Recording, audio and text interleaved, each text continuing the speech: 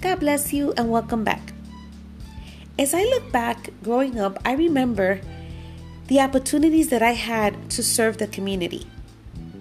I went on youth activities and even did some local mission work. I was only 13 when I approached my youth leader and asked if there was anything else that could be done to serve.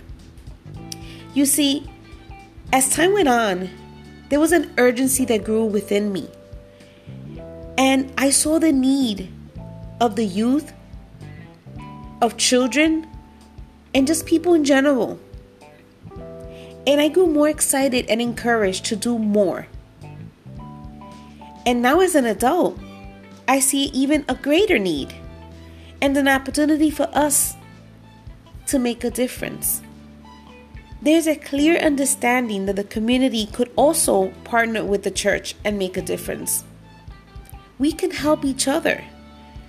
You see, it's like being in a race with several teammates, Each of us has a different position, a role we must all play.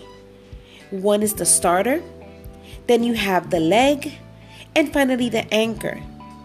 Each one passing the baton. Carrying the baton is not about what we can do for God, but in reality, what can we do for others? By passing the baton, we rely on God's power, resources, and ways.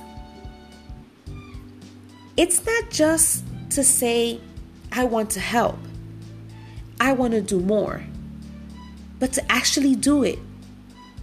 I can count on so many moments that I had to serve someone else, and how great it was to share the love of God and what He did for my life with someone else. So I want you to be encouraged today to rely on His strength and not to be fearful of passing the baton. Let's be encouraged. Be blessed.